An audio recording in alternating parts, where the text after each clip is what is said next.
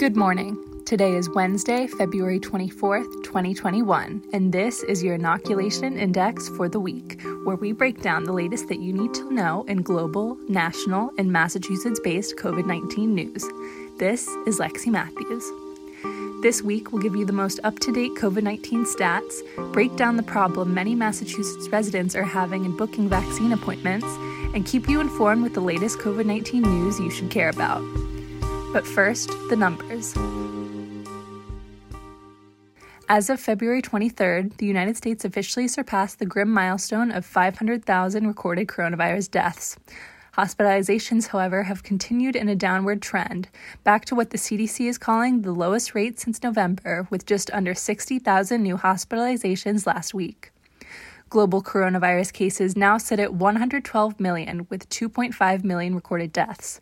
The United States has now seen 28.2 million cases, with Massachusetts now logging 571,000 of them.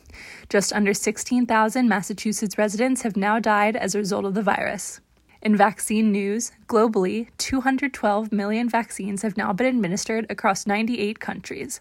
The U.S. has distributed 64 million of their doses, with 13% of the country's population now at least partially inoculated at a rate of 1.6 million shots a day. Massachusetts surpassed a more hopeful milestone this week as they hit 1 million administered doses on Saturday, with 14% of the population now at least partially inoculated.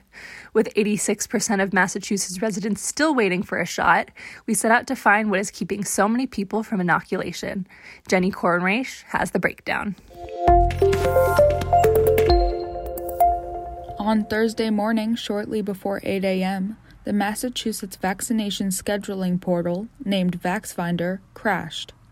The failure occurred as over 1 million Massachusetts residents in Group 2 of Phase 2 of the vaccination rollout plan were granted the ability to register for their appointment.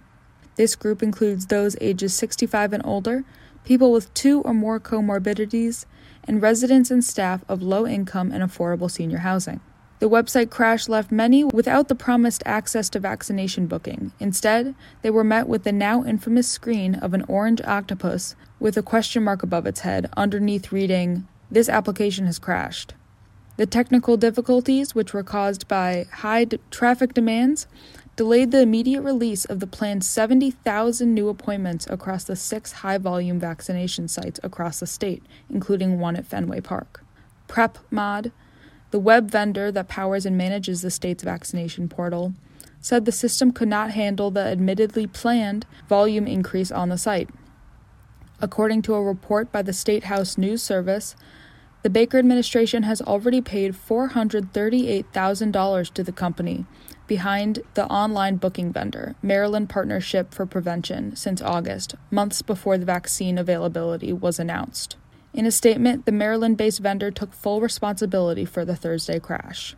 VaxFinder.mass.gov was back up and running Friday morning, yet already frustrated eligible residents reported no vaccination appointments being available. Still, officials warned members of each new qualified group that it could take up to 1 month to book their appointments. On Thursday night, the Baker administration released a statement apologizing for the, quote, frustration and inconvenience caused by the website crash. Here's Baker on GBH Radio. My hair's on fire about the whole thing. I can't even begin to tell you how pissed off I am. The state Senate and House will hold a public oversight hearing on Thursday to discuss the status and troubles of the Massachusetts vaccine rollout.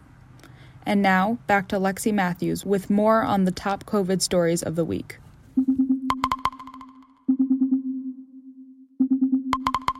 The president's chief medical advisor, Anthony Fauci, warned that Americans might need to brace themselves for mask wearing to potentially remain necessary into 2022.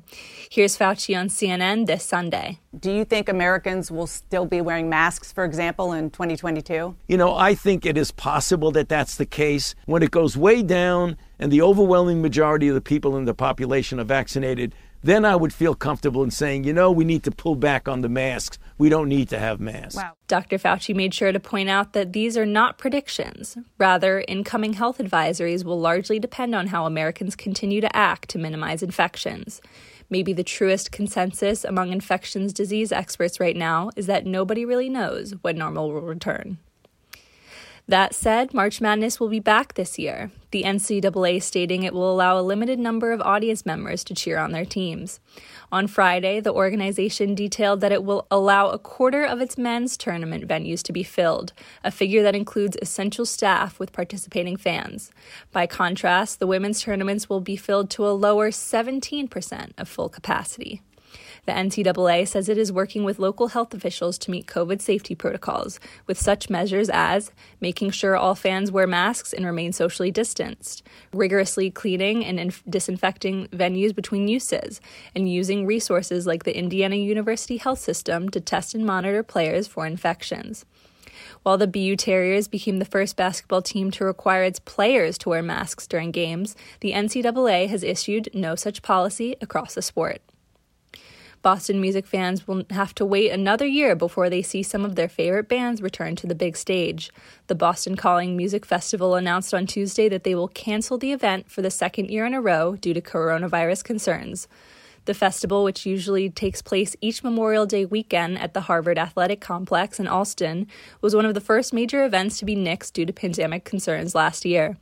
The event organizers said in a statement that the decision was made with the health and safety of the Massachusetts community in mind, and that they have their sights set on 2022.